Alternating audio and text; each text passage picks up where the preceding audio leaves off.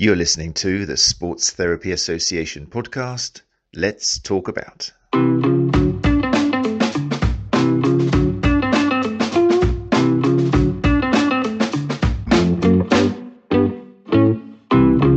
there we go. Welcome, people. 8 o'clock on the dot. New me, new year in March. How are you? Hope you're well. Welcome to Sports Therapy Association podcast, episode 41, in the 40s now, which sounds amazing. All of this thanks to a world pandemic, this coming together of great minds, and more importantly, especially the people who join us live, who will be filling up Facebook as we speak, which obviously you're welcome to. If you're listening to the podcast, then do try and join us on a Tuesday night, 8 o'clock. It warms the cockles of our hearts seeing kind of so many people coming together to not only ask questions of our fantastic guests, but also just network together and share concerns and worries. You can also watch live on YouTube if you don't have a Facebook account or you don't want to support Facebook, and you can still write comments and we'll see them. And when you do write comments, then you come up on the screen. For example, Catherine there has said, hi, everyone. And there's Catherine on the screen. Hi, Catherine. How you doing? You're right. Nice to see you. And also nice to see Rachel and Maria and all these people who normally join us live. So we do encourage you to give it a crack if you can. Come along Tuesday nights at 8 o'clock. Talking of which, I must start by thanking Dr. Christopher Norris from last week, who gave us a fantastic chat about posture. When does it matter? If you missed it, then you can watch the video on YouTube, and you can also catch up with the audio on all popular good podcast apps. It was a fantastic hour. I've never actually had the pleasure of spending more than 5 minutes chatting to Dr. Norris, and what an informed, fantastic guy. His take on posture is a wonderfully pleasant way to tweak what maybe you've been taught and are still being taught, and also realize you haven't got to throw everything out. You haven't got to throw the baby out with the bathwater, as they say, which is unfortunately the message which is often kind of given to you when you go and watch Twitter or someone on social media. Everything's in capitals and everything kind of tells you, you're rubbish. You can't change anything with your hands. What do you think you're doing? Just make them do some squats. And it just makes you think, well, why have I just spent 10 years of my life learning to do what I do? So yeah, really good hour to help you become more evidence-informed therapists. I encourage you to have a little look at Chris's website, norrishealth.co.uk, and also on there you'll find a load of free stuff as always, blogs, really good information written as well as he speaks, really, really nice and not oppressive at all, and also details of the many courses he is running at the moment online, including the posture one, which we talked about, which is just one of many which he runs. And wholeheartedly recommend him as an educator. Really, really clued up guy and really nice human being as well. So there you go. Check him out there on norrishealth.co.uk. Really looking forward to tonight. I say that at the beginning of every single episode, I know. But every episode I mean it. But I particularly enjoy it when it's a topic that I really know that I lack in. I mean, I've bored myself to death reading about posture, and I've been through all of the great thinkers and done presentations myself and had debates about it. Hypermobility, I know very, very little. And I suspect that a lot of you guys, as fellow soft tissue therapists, probably know less than you'd like to admit at a conference as well. And it's probably one of these things which might make you feel a little bit like an imposter, as we were talking about last week. But it's an area which you need to know about. And it's something which I'm hoping this hour is really going to help you with. Thanks to our wonderful guest, Bonnie Southgate, who's going to be with us with a second. If you're interested in more information on this topic, then do make sure you have a little look at Bonnie's. This is one of Bonnie's websites. There's another on the way. But this one for the moment, which is pilatestherapy.co.uk. I've been looking through it myself. A load of great information on there. And definitely a starting point for you. But if you don't want to do that, then we have the person herself here tonight for you. So people filling up nicely, and there are also a lot of people here. You've seen something you're interested in. This is fantastic. I'm going to bring you now. No sweat there. Bonnie sitting there shaking. About 60 at the moment. So here she is herself. I introduce you to Bonnie Southgate. There you go. Hi, Bonnie. Hello, Matt. Thanks for How are having you? me. Brilliant. I'm good. Thanks for you coming along. This is so exciting. It really is a topic which I know so little about, but you're probably used to hearing that because with all the Yeah, presentations and lectures and things you've done across the country, it is a topic which not many people know about, isn't it? yeah, it definitely is. In fact, yeah, absolutely. And it's great that you've had me tonight because bringing awareness to everybody is brilliant. Fantastic one. Really looking forward. As always, people in the sidelines there, it's your questions which make these things. This is for you and for me, but it's especially for you. So if you have any questions at all, any experiences you want to share, then ask away. If I don't spot them, then I've told Bonnie to keep a nice eye on there as well, and she may read something out there. So any questions at all about a topic which I'm sure you guys want to know more about, then do feel free, and we'll be keeping our eye in there. To have a look for those questions. If you're on YouTube as well, then feel free to write some questions as well. Right, so where should we start? Should we start with a definition? Let's start with a definition. What is hypermobility? Yeah, I think it's a good thing to start with because I think there can be confusion over hypermobility and say hypermobility syndromes. So you can have anybody come in to your practice with a hypermobile joint, which just means it goes beyond the normal ranges of movement. So we all know we have normal ranges, most of people, but you can create a hypermobile joint where you just get a larger range of movement in one particular joint, or you can have some people who have excess movement in more joints or all their joints, and that can be a sign of a connective tissue disorder, which is kind of a whole different ball game altogether, and comes with a lot of other issues. Hypermobile syndromes tend to have altered connective tissues, and it can be collagens and elastins. There's lots of different types of them. So actually knowing the difference and being able to spot it is quite important in terms of possibly helping the client that you see, it both in the way that you deal with them, like as massage therapists, and also if you were going to train them, because the tissues respond quite differently between the two things. That's helpful. Yeah, I'm wondering how guilty.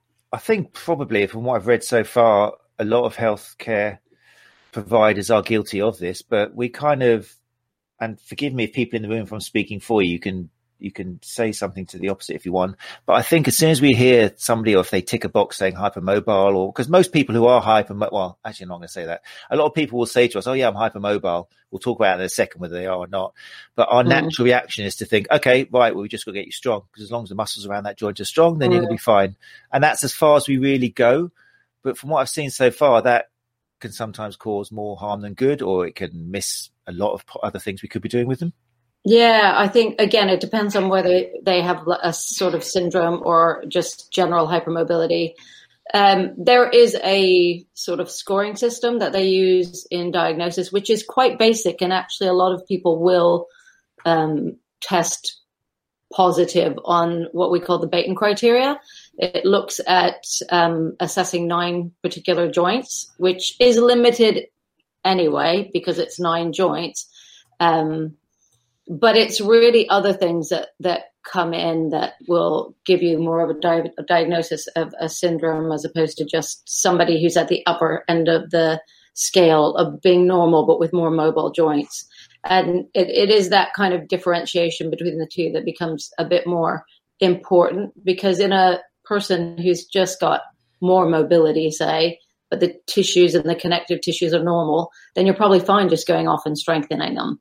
And they're just going to do well doing the normal stuff. But if they have a connective tissue disorder, it affects their entire system. It affects every bit of them. So, the organs, the vasculature, the bits that hold your organs up, you name it. And when you go to strengthen them, it won't necessarily behave the same, because you get in all hypermobile joints, you'll have a lack of proprioception.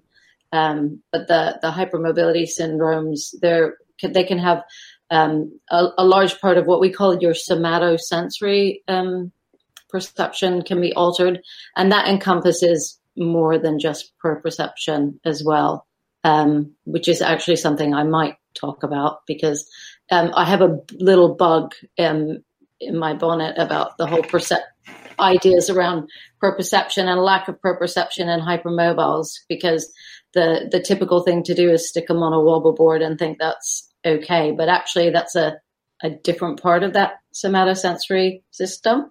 So that's more based on your equilibrium, the balance, and the proprioception is really very specific to knowing where your joint is in space. And if you are somebody with a condition, I've got a hypermobility condition called Ehlers-Danlos syndrome, so I know a lot about it.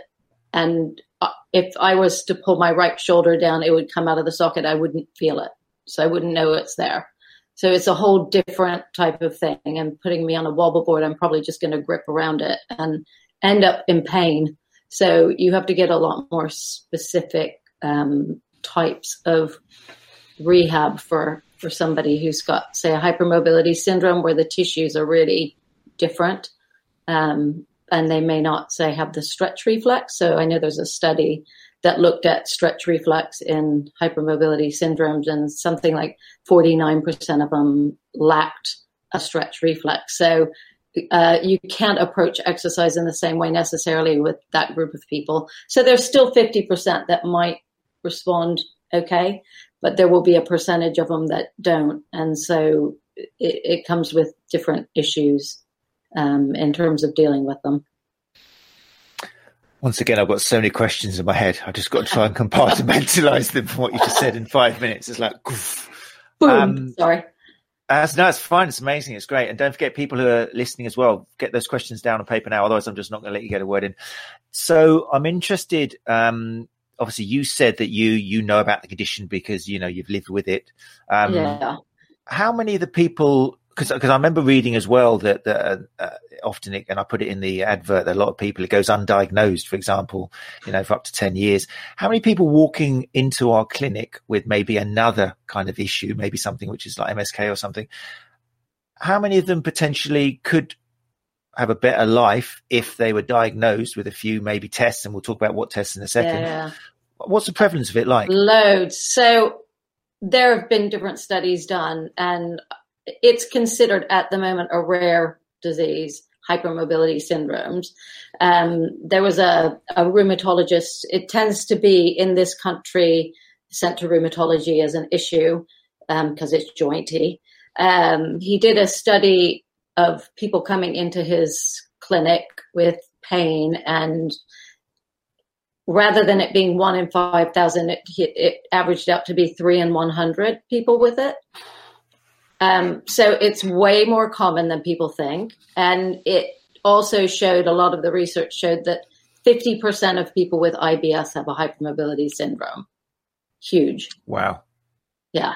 So a lot more people. And unfortunately, because it does come with a lot of sometimes comorbidities, things that go alongside it, because it is your connective tissue. If you're a fascia person, it just connects everything. It's your eyes. It's the lot. Even onto the cellular level. These different issues that you can get that go alongside with it can be your primary problem. So even the GPs tend to miss it because they don't look at the joint laxity. You go in and it may be pain, or it might be gastric issues, or they might have what we call dysautonomia, so heart palpitations, inability to control temperature, lots of things can be affected. So what I would say, if you're a massage practitioner, they tend to be, or a sports therapist, they tend to often have pain. They often feel tight.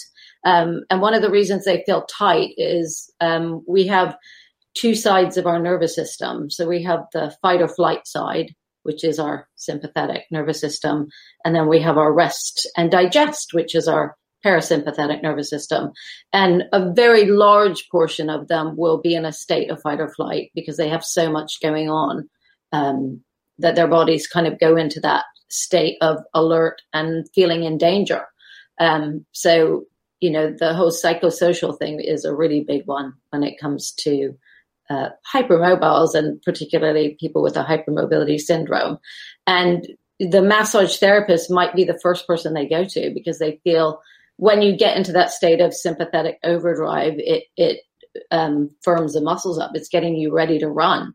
And despite being hypermobile and lax, they can feel uncomfortable and tight. So they will often turn up at the massage therapist door. And it's a great thing for them because they need to relax in order to get out of that state to help with things. So you can be helping without knowing it quite a lot, but they do need to be recognized, because ultimately they do need exercises, whether it's through somebody who understands the condition. Pilates is really good. That's one of the reasons I went down that, and I work only on the equipment. So it's resistance based. Physiotherapy is often where they're referred to. Any of the sports people that give exercise would be perfect for them, as long as they understand that they've got the condition, and sort of simple things like closed chain exercises are more beneficial, really, in terms of the proprioceptive feedback and things like that. We've got some great questions coming in here. You can give me a second though, because I just want to ask one more question before we go to the questions. So Sarah and Fiona, oh, hi Bill, how are you doing? Oh, graced with the presence of Bill Taylor here tonight. Fantastic. So what would you kind of like massage therapists maybe to add to their medical parquet or something? Or obviously we can't even diagnose, but I get the sensation that if we could identify what all health, you mentioned even GPs, for example, don't recognize stuff. What should we be asking patients or giving them an opportunity to talk about, which would help us potentially see a situation where they need referring, or to open that door to them? Yeah, that's a really good question and a good point. And I think, I don't know sort of what questions people have on their forms, but general health questions. So things like, IBS or gastric issues, anxiety, they suffer with a lot of stress. A lot of the hypermobility people are in chronic pain. So it's the kind of chronic pain conditions. A lot of the people diagnosed with things like fibromyalgia or ME, the chronic fatigue syndromes, they all kind of fall into that category where they get a diagnosis because nobody's quite sure why they've got all that pain. But if you get your hands on them, they'll feel a little bit different. You'll notice that they'll be like, "Ooh, I'm really tight here," and you'll be going, "Okay, well, you're very mobile." It might feel tight, but they might seem mobile with the tightness. So you can check that out, but it's having those conversations about, how are you feeling? And if they feel a little bit different, like the bones just feel a little bit more mobile, then you can start to ask those questions about, how's digestion, that could be on your form. Things like what we call dysautonomia, which is obviously the things that regulate themselves. So do they get dizzy when they stand up? So if you're getting them off your table and they need to sit there for a moment before they get up because they're dizzy, that's a sign of something called POTS, where the blood doesn't come up fast enough because they don't necessarily have enough strength in the lower limbs or the vascular system to get the blood back up to the heart and the brain quick enough. So they can get that kind of dizziness. So all these little things can just add up to just looking at the joints. Just look at your people when they walk in the door. Do they prop themselves up? Do they stand there, or do they prop? Like you'll see, they'll want to move around. They never stay still. They hang on a door or prop themselves up. That sort of thing are all signs really to maybe look at it a bit more. And should therapists be happy about, for example, putting them through Bateson criteria and some of the tests? Yeah. And is that something they should feel comfortable with? I think absolutely. I think the Bateson criteria is a really simple thing to take them through. And if they were, say, 4 out of 5, 5 out of 5 or more, then it's a really valid reason to send them to their GP or someone to go. I've seen, or someone like a physiotherapist. I've seen this person. They've scored on this criteria called the Bateson criteria. It's not going to hurt them. It's absolutely fine for anybody to do this, and it's really simple. So if you want, I can take you through it really quickly. It's it's a 9-point scaling system. So you get points for either side, and they start with hands. I think one reason they do hands is because people don't tend to try and make their hands more mobile. So you might stretch out your hamstrings and your knees and stuff like that for sports or dance, but people don't tend to sit there and try and make their fingers more mobile. So they take the little finger back. Generally speaking, you would have it on a flat surface if you were doing it properly, but you could just have it pull back. Most people, I don't know what yours look like, Matt. What's your finger look like if you pull it back? About there. Yeah, maybe so you 45, 50. So you can see the difference. So it would need to come in here. It's 90 degrees more. You can just see that. Yeah. So that you would do that on either side, and that would equal 1 point for each finger. Then you would go to thumb. Sorry, there's a picture I'm just going to put up for people who are watching live. This is why, guys, you got to come live. We can still hear you. I'm just going to put it up on the screen because I think some of these show what you're talking about. So yeah. There we go. So the next one would be the thumb, and it's taking the thumb to your forearm. And generally, they don't want to have to pull it. It's quite easy to go there. They might talk about pain in their hands, fingers, instability in hands. Then you have knees and elbows, and that would be 10 degrees. If you have a ganometer, you would measure 10 degrees beyond neutral or normal. And then, so each knee would equal 1 point and each elbow would equal 1 point. And then it would be able to touch the ground with the palms flat on the floor without bending the knees. So that's your general Baton criteria. Mm-hmm. All of the medics who diagnose use this criteria. They might use some other things. There's a long list of other questions, but this is a scale for generalized joint hypermobility.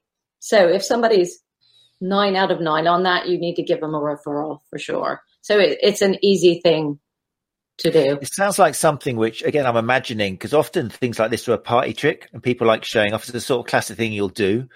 And they might not have tied that in unless they've read it or seen somebody that's actually to do with their IBS or to do with some other symptom they're doing or something probably. Definitely. So it could turn from a party trick, which they celebrate and feel cool about, to actually you need to just be checked out. And, this could be explaining some other stuff going on in your body. And yeah, that's absolutely right. I'm just going to answer Fiona's question really quickly. Let's do it. Fiona, I'll bring it up. I'll read it out for people listening to the podcast just in case they won't be able to see it. So Fiona here. Hi, Fiona. Thanks for joining us. She says, the study you mentioned about 300 people having hypermobility disorders. How was that defined, diagnosed? I was thinking the same thing. Did they use... Oh, Fiona just written another comment here. Hold on, let's go back up again. Did they use the Baton scale? I'm interested to know what other factors you look at that might help to guide your clinical impression. Yes. What did they use in that study? So that study was done by Professor Rodney Graham, who is like the godfather of hypermobility syndrome. He's really one who put it on the map in terms of research. And he is a rheumatologist who was made to study scleroderma, and he started getting interested in skin. So he started to notice in order to help him learn how to measure skin, he measured hypermobile skin in order to learn. But he would have used the Baton criteria as part of his criteria. All of the rheumatologists use that.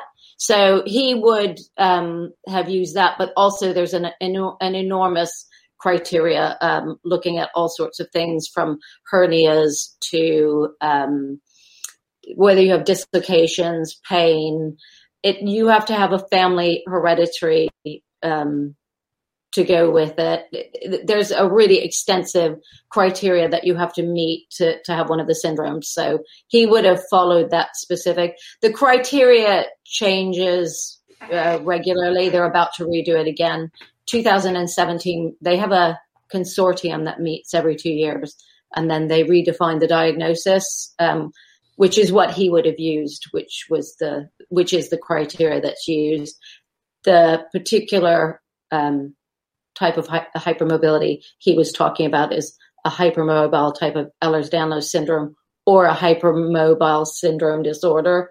And those are the only two they haven't found the genetic causation from. So it is based on a set of criteria that they put out. The rest of them, they do genetic testing now. So they are. Fiona went on to say that there's a follow-up here, just again for people listening. I have a young female client who I suspected has hypermobility. Brayton score was positive and symptoms of chronic pain, stress and anxiety. Also positive Brayton scores in mother. She referred out to a rheumatology department and they diagnosed fibromyalgia. What do you recommend? Where can they be directed? This person has stopped working, normally very physically active, but they stopped because of pain. Are there any charities or organisations in the UK that can help with this? I might be sending her your way, Bonnie! Exclamation mark. So basically the thank you, Joy. Joy's been really sweet there. The Ehlers-Danlos Society, there's two places. It depends where you are. If you're in the UK, you've got the Ehlers-Danlos UK, you've got the Hypermobility Syndrome Association, and you've got the Ehlers-Danlos Society, which is an international organization, which is, any of them are quite good. On the Ehlers-Danlos UK, which is .org as opposed to .com, which is the society, they both have a list of practitioners from different parts of the country or different parts of the world who have an interest in the subject, because it is seriously underdiagnosed. And it can be really difficult, and it's not uncommon for the rheumatologist, unfortunately, to misdiagnosis, which is what it just is the way it is. There's a group right now trying to really get it out there in the medical world to inform them a bit more, but it's often passed off, and it does need to be diagnosed because you can have heart conditions and things, vascular issues that go along with it. So when I was diagnosed, they wanted my heart looked at quickly just to make sure I didn't have anything going on there. So it's worth either fighting to get another referral, or you can send the main clinics. There are certain places in the UK that specialize in it. I went straight to London privately because I knew I'd have a fight here. Unfortunately, that's the way it is at the moment. There's a question here which is related, I think, to the collagen-related hypermobility, where it can be hormonally related, can't it? I think it's Sarah here. Sarah Clatworthy asked a very good question that says, is there a common link between menopausal women and hypermobility? So, Sarah, that's a good question. Hormones definitely are implicated. A lot of times you'll find that females are affected much more than the males because of hormones. They tend to do worse in sort of puberty.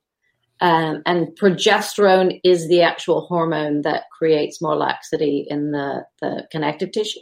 So menopausal women should be, unfortunately, they should be getting less of that, and they should maybe be getting a bit stiffer. But often, if they're not dealt with early enough, then they will have arthritic conditions or other things that kind of make things bad.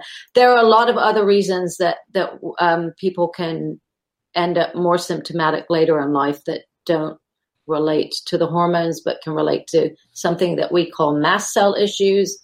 So that the mast cells are like our immune system, are sort of gatekeepers, and they protect us from the environment, and they may be linking the hypermobile type of Ehlers-Danlos syndrome to it. They're looking at it because there is a gene that interacts with the mast cells that opens up your tissue so it can heal.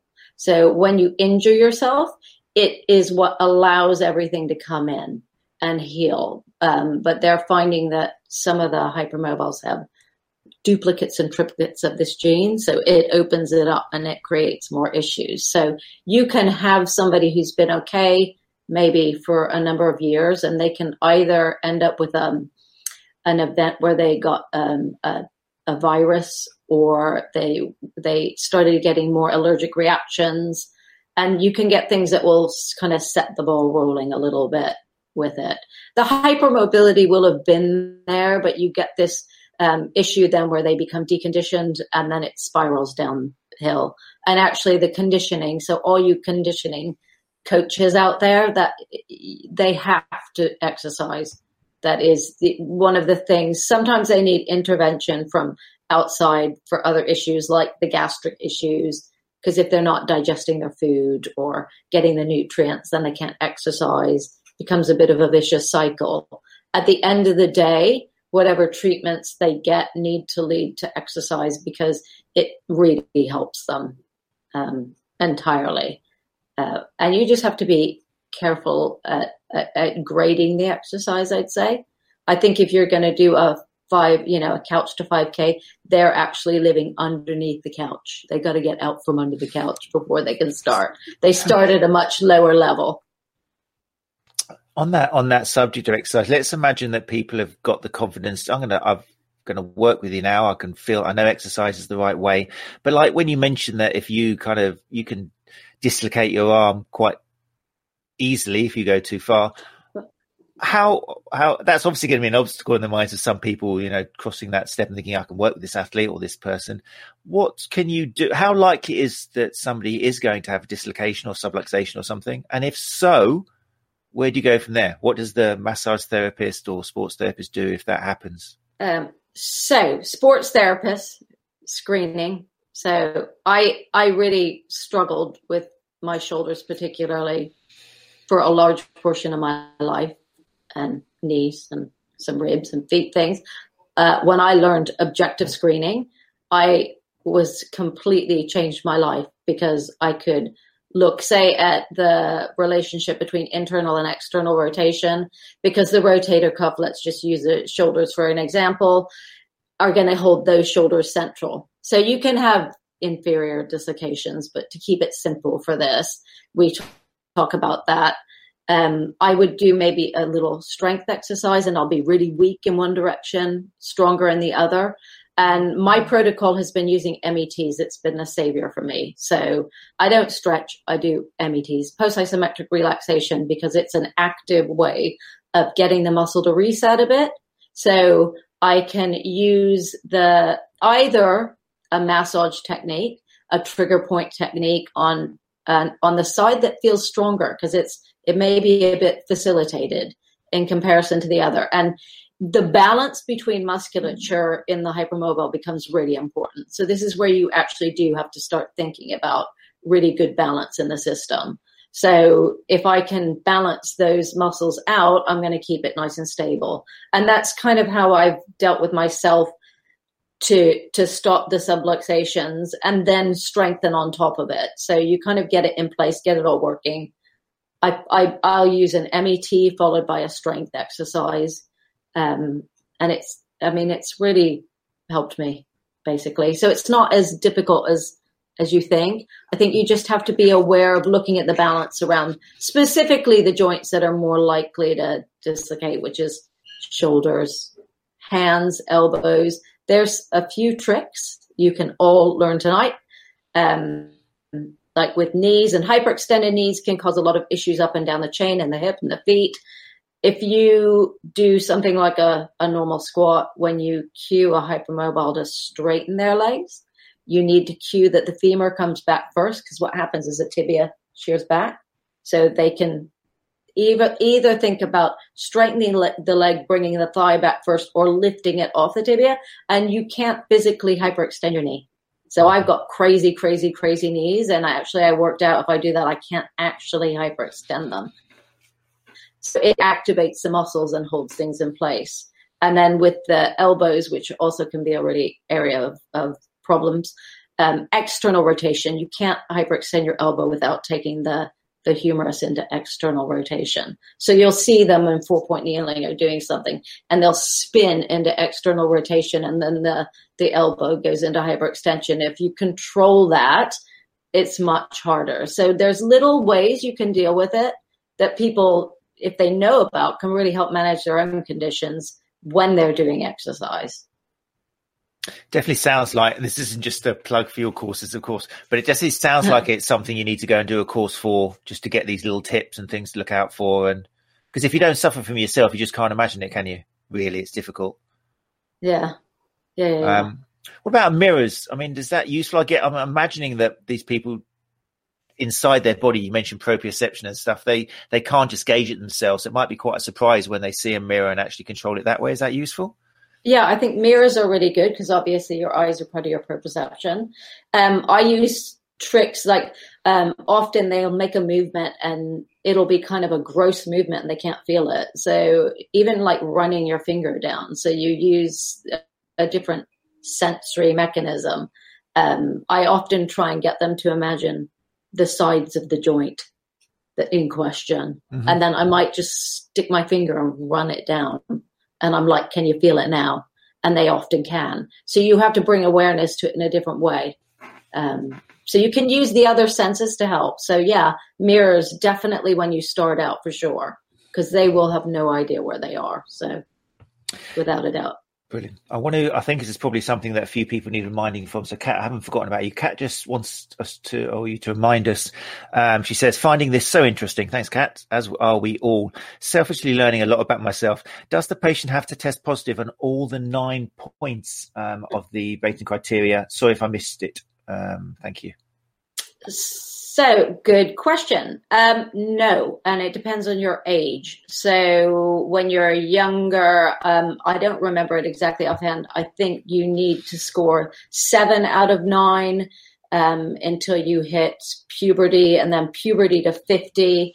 It's a bit less, so it would be sort of 6 out of 9. And then for people who are my age and older, you then go 5 and over.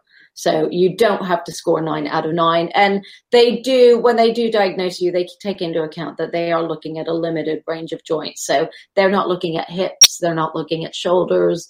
And certainly when I had my diagnosis, the rheumatologist was fiddling with a lot of my joints. The Bateson criteria is just a basis to see. You have to take into account people may have had injuries in joints. Or like as they get older, they may have arthritis in some of them. So they're going to lose that mobility. Neural tension, they won't necessarily touch the floor with their hands if they've got neural tension for some reason. So no, they don't. Okay, fantastic. There's a lot of questions. I'm just going to go through questions now. So here we go. You ready? Catherine, you've been waiting patiently. In most cases, would you say most are born with it, hereditary, or is it something that gradually gets worse over time?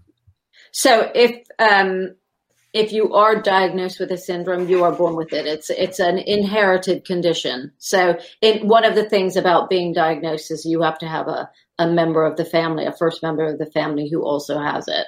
So you may not be that symptomatic. All children are hypermobile. When you look at x-rays, all their bones are all separated. So they don't tend to diagnose people till they're older for that reason. You are born with it, and it is one of these things where you can get a lot of these comorbidities, and so sometimes people don't struggle with it until something else happens. So you can feel like it's getting worse when it's not. It's always been there, but it's the other conditions that maybe need dealing with so that you can get back into shape, really. I guess it's always possible that somebody in your family didn't realize they had it, so you can't always guarantee, oh, my mum didn't have it, so I can't have it. I guess it's very possible, especially in older generations where, I mean, even now it's not very well known about, is it? But I'm sure 50 years ago or something, not many people realized they had it.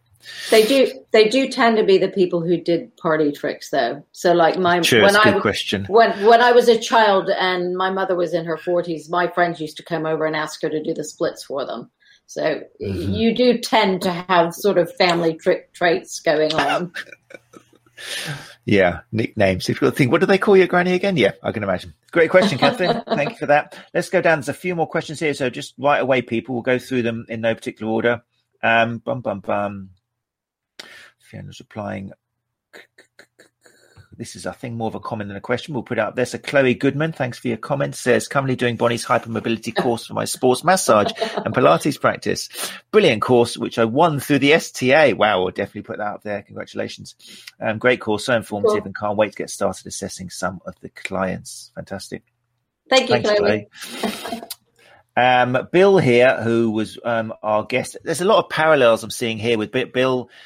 Gave us a great episode on male pelvic health. And obviously that had lots of parallels in terms of ask the questions, invite the conversation, don't miss it, because you could refer out and save someone's life in a lot of cases. With the relationship between that and male suicide. So Bill here's got a question. Bill says, do you find muscle fatigue is an issue in this group when trying to strengthen them? Good question. I was going to ask that. Yeah, definitely. Well, what I would say is often they're not really good at judging things. So yes and no. And one of the problems that you have with this group is because it's not just proprioception. It's a lot of their systems that they haven't got good feedback into. So they might do more than they actually should have done and then pay for it later. So it's very easy to keep going when you don't have much sensory input going on. And then you can't do anything for 2 weeks after. So they tend to be quite boom and bust people. So there will be fatigue, but yeah, it varies. It really varies with the individuals, I'd say. I think you have to pace. You have to start, unfortunately, you have to start slower and build them up a little bit more gradually than you would another client. And do strength gains, therefore, are they less linear than you'd expect? Do you see kind of peaks and troughs, or? I think, yeah, definitely. And I think you have to take into account that if you think about how the whole body and the whole system works, we've got the connective tissue, which is fascia, same thing, everywhere. And that's kind of feeds into the muscle tissue. So when you're starting out, the whole thing is just slacker. You know, I know from studies, they say that you can develop muscle strength in a hypermobile as quickly as a normal person, because the muscle tissue in itself isn't made of the collagens and elastins that are affected, but the connective tissue feeds into that muscle. So I still think it starts out just as a squidgy or slacker mess. And you kind of just got to get them to a point where things are tied together a bit more, and then they're off a bit. There may be some parts of them that always they're going to have trouble with, like feet, because the ligaments don't hold the body weight. So orthotics may be really important in terms of functioning. You're never going to get the same recoil value from the fascial system, from your tendons. You're never going to get what you get in a normal person. That springiness that propels you along isn't going to be there. You're going to rely on muscle tissue. So you have to keep that in mind. See, I'm thinking now, and this is tied in with Dee's question here. You're saying this, but you reached like a very high level of ballet, didn't you? Surely you were springing around and jumping. Yeah, no. Well, so even as a ballerina at a high level, I was by far more flexible than anybody there. So not all dancers, they might look flexible, but they don't necessarily have a connective tissue disorder. And so I found it very difficult to do anything fast to get that. I really, like, my thing was the slow adagio movements. And I could put my legs up by my ears. That's why they liked me. And I was much more of a slow mover. Yes, I could jump. I did a lot of it by just gritting my teeth and just, making myself do it. You also have different types of muscle tissue. We all know that. Some of us have, stronger or the ability to build muscle tissue quicker than others. I'm quite lucky in that I build muscle tissue quite quickly, which probably helped me and saved me in some ways. But like running, no, thank you. I never put my heels down, because if my heels went down, I'd never get back off the ground.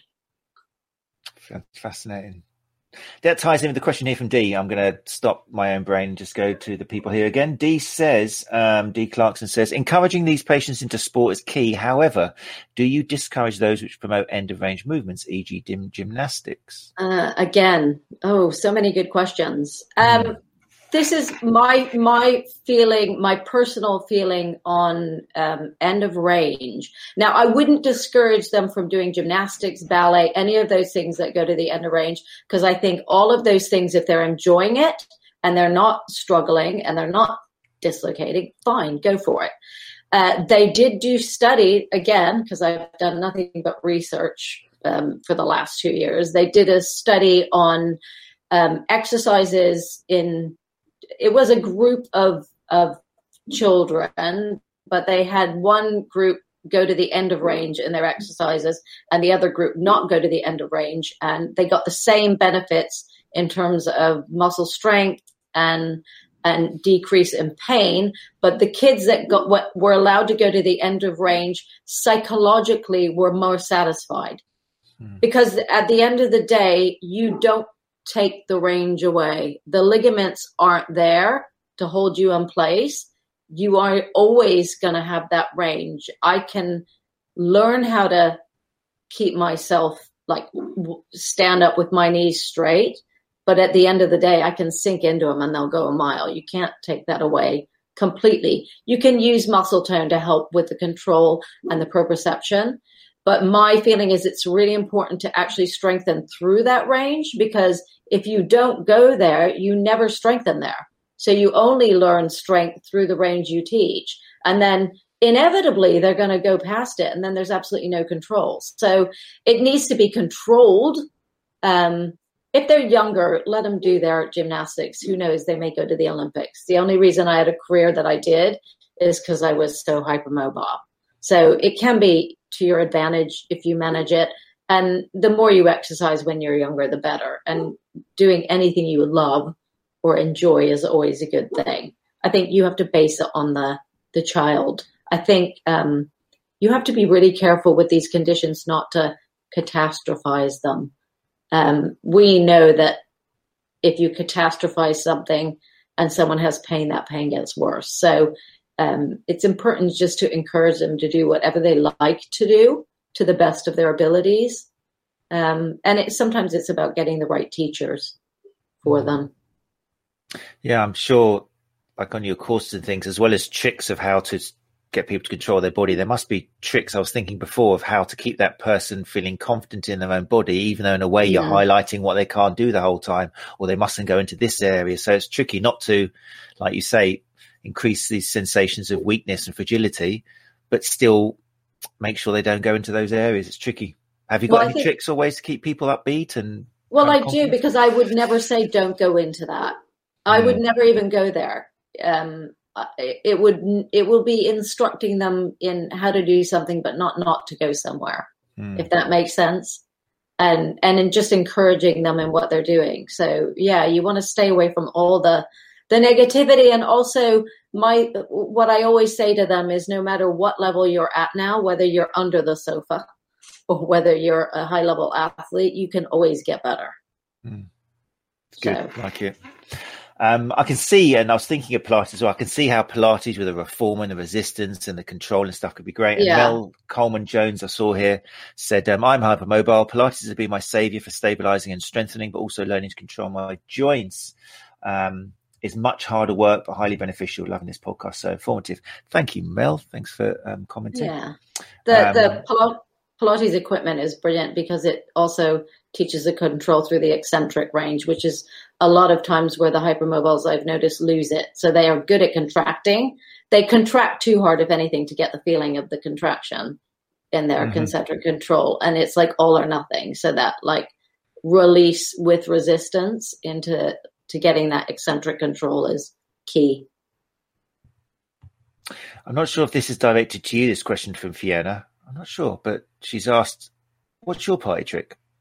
Oh no, she's saying add that to the assessment questions. Yeah, I thought you were calling Bonnie out directly there as to what your party trick was. I imagine yours would be split involved. Oh no, yeah, my party trick is just to pull my arm out and it just stays there.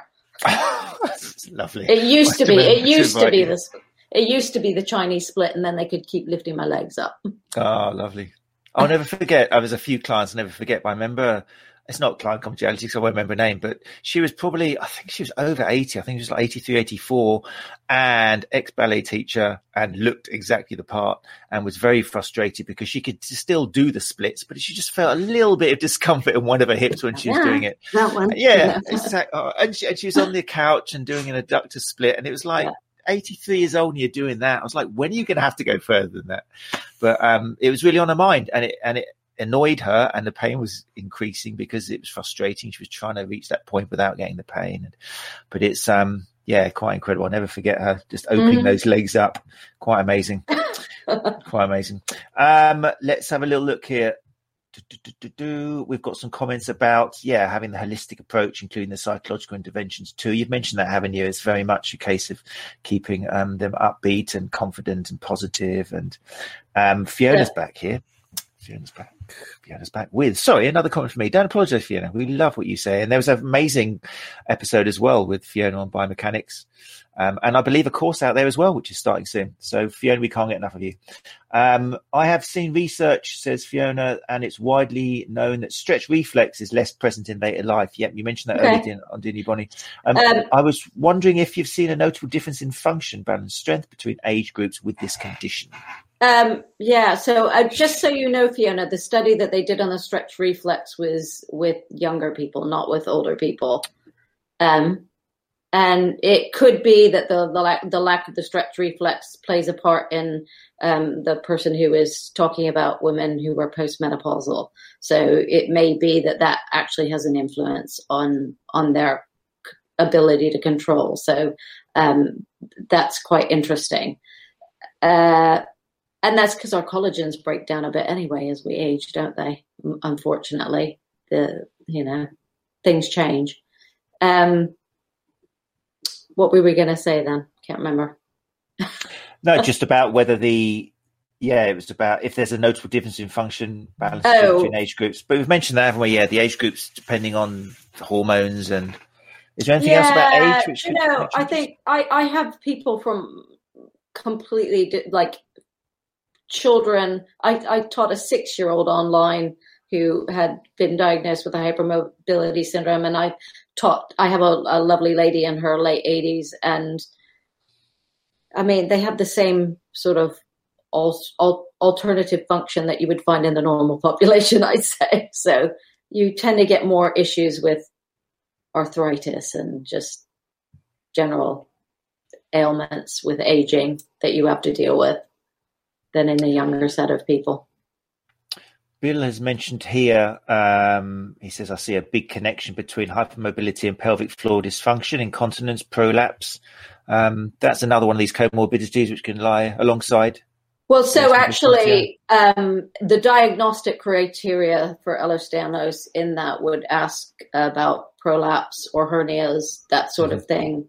Tons of pelvic floor dysfunction. Actually, a lot of holding of pelvic floors as opposed to weakness, which can cause incontinence as well. And that tends to be part of this sympathetic overdrive where their breathing gets altered. So they don't have nice diaphragmatic breathing. They can tend to be quite held because a lot of times around instability, you'll get muscles in spasm as well. So yeah, you have to recognize and do exercises and work with them, trying to work out whether they've got no function or whether they're held. But absolutely, yeah, something Fantastic. we look at. Great point, Bill. Nikki Costa has said, this is so informative tonight. Great, glad you're enjoying it, Nikki. I work a lot with wheelchair rugby. I will look to introducing Pilates as part of the training. We could do a whole another episode on Pilates, couldn't we? We haven't done that yet. That'd be great. You found Pilates as a solution, did you say, for your own problems, or it was in that order, wasn't it? You found, Bonnie, Pilates later on in life. And so Pilates kind of goes hand in hand with ballet. So Pilates himself, who developed his system, lived in New York and dealt with a lot of dancers in rehab. So a lot of that was geared towards dancers. So when I was dancing with the Royal Ballet and you would be injured, you got sent to the Pilates room every day. And again, it's resistance training, so it's great. And that was kind of how we were rehabbed, along with physiotherapy. That was just part of the normal routine. So you'll often find a lot of the Pilates teachers come from dance backgrounds because it kind of went hand in hand with it. For me, the equipment side of the Pilates for the hypermobility was much better than the mat work because of the proprioceptive issues. And because I very quickly, having danced, learned how to stack my bones, a bit like a contortionist. So I watch old videos from my dancing days, and I was bouncing. There wasn't much holding me up. You just learn how to balance your bones on top of one another. So the equipment was kind of a game changer because it's all resistance training. Let's talk about, it's getting late now. It's 8:54. I just didn't want to miss the chance of talking a little bit about stretchy skin, because it's something which most people equate with this. This is why I've got a little picture provided. It's something which I think I've read you saying it can be a bit of a curse as well, because people are always looking for it, or they don't know how much you're supposed to have, or it can confuse the issue. What have you got to say about stretchy skin? Yeah, so it's important, and actually even some of the rheumatologists don't look at this in the right way, because the criteria has been redone. And the picture you have there is somebody with a condition called classical Ehlers-Danlos syndrome. So the genetic component for that would be slightly different. To say someone who had Marfan's, and the different types of collagens and proteins affect different bits of you a bit more than the other. So in diagnosing hypermobile type of Ehlers-Danlos syndrome, when they look at the skin, it needs to be stretchier than a normal person's, but not that stretchy. So if it was that stretchy, you don't meet the criteria and you get sent to the geneticist. So they generally, you can either look at the skin, you can't see my arm hair, you can either look at the skin pulling it that way. And it's not how far the skin pulls, but it's the quality. So when you look at, you can't really see it very well on here. When you look at stretching the skin, it doesn't just stretch locally, it goes like around the hand.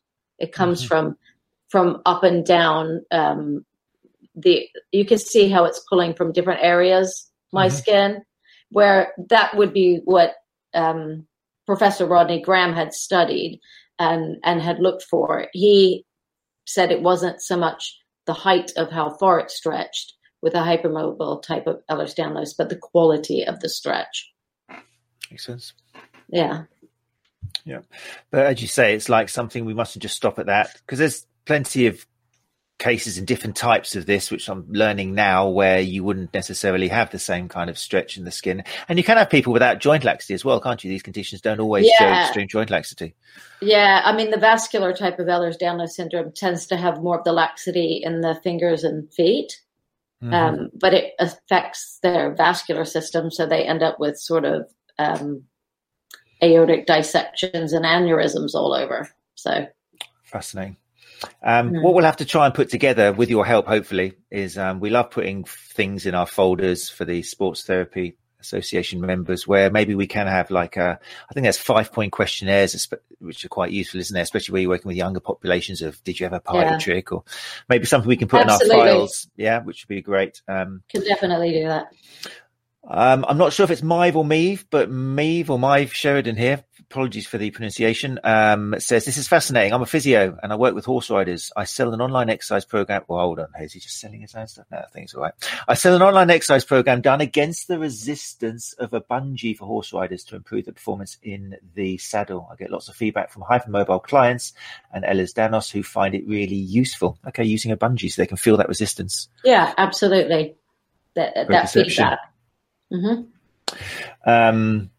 got a little equine conversation going on there, so I'll let you guys get on with it. We'll let them get on with it. Right. Courses and things, information, Bonnie. Obviously you've got a huge amount of experience, personal experience, and I mean the list of courses and things that you've done I haven't seen anything actually more extensive. If people want some more information, then what can they do? How can they get the best out of you? So they can look on my website, which I think you've put on there, and if they want to email me, I'm coming to the end of a 4-day course that I'm running on hypermobility, but I will be repeating it in the future. Hopefully I have a book coming out in the next year. Oh, very nice. In the next year, that's changed slightly since 6 months. 6 months. I've got to finish writing it before the end of COVID. But thank you. That's better. I have got a publisher. I will get it done. Have you got a title for it yet, or are you still working on it? No, I haven't thought about the title. I just got to get it finished and then give it a title. Exciting. It's for practice. It's for practitioners and how to deal with it, basically. So Fantastic. It will be very comprehensive. So for the moment then, until further notice, well, I mean, we'll keep you all informed here for those who are Sports Therapy Association members, obviously we'll keep you informed. But pilatestherapy.co.uk is one place you can go to now. And did you say, Bonnie, if they want to contact you in person, is it through the website is the best way of doing it? Yeah, probably that's the best way to do it. That they can email and I'll pick up emails that way. Fantastic. Very exciting. Right. So that's it, people. That's been a great episode. I can't wait to listen back to myself. Thank you very much for joining us. We got just put up a few nice little comments to make you walk away feeling happy about yourself and what you do, Bonnie. So Sue here has said, brilliant, informative. Thank you, Bonnie. This is either Gary. It could be Gary. Thank you for your time this evening, Bonnie. A great chat and very informative. Thanks, Bonnie, says Brian. Lovely bunch, aren't they? I told you they're a lovely bunch. Very enjoyable talk, says Caroline. Fantastic. No, it's been really great. It's been really informative. It's a subject we, like a few of the ones we've had on here now, which I think, like you say, we are the first point of contact for a lot of people who have got aches and pains in their muscles, and it could be masquerading, to use Jack March's word, as something else. And that makes us a really important line in the healthcare provision kind of spectrum and cycle to spot things and have these conversations with people who trust us to put our hands on them. We stop thinking we're going to do magic thing with our hands and we actually start doing magic things with our ears, and we listen to and observe the subjective. And yeah, so really exciting. We'll get something in the folders there for you guys to add to your assessments. So Bonnie, thank you so much for educating us. It's been great. Thank you for having me. It's pretty kind of you. People will be back next Tuesday at 8 o'clock, same time. Got a fantastic guest for you next week as well. Look out for the adverts. But for now, for myself and Bonnie Southgate, thanks very much for joining us, and stay safe. You're listening to the Sports Therapy Association podcast. Let's talk about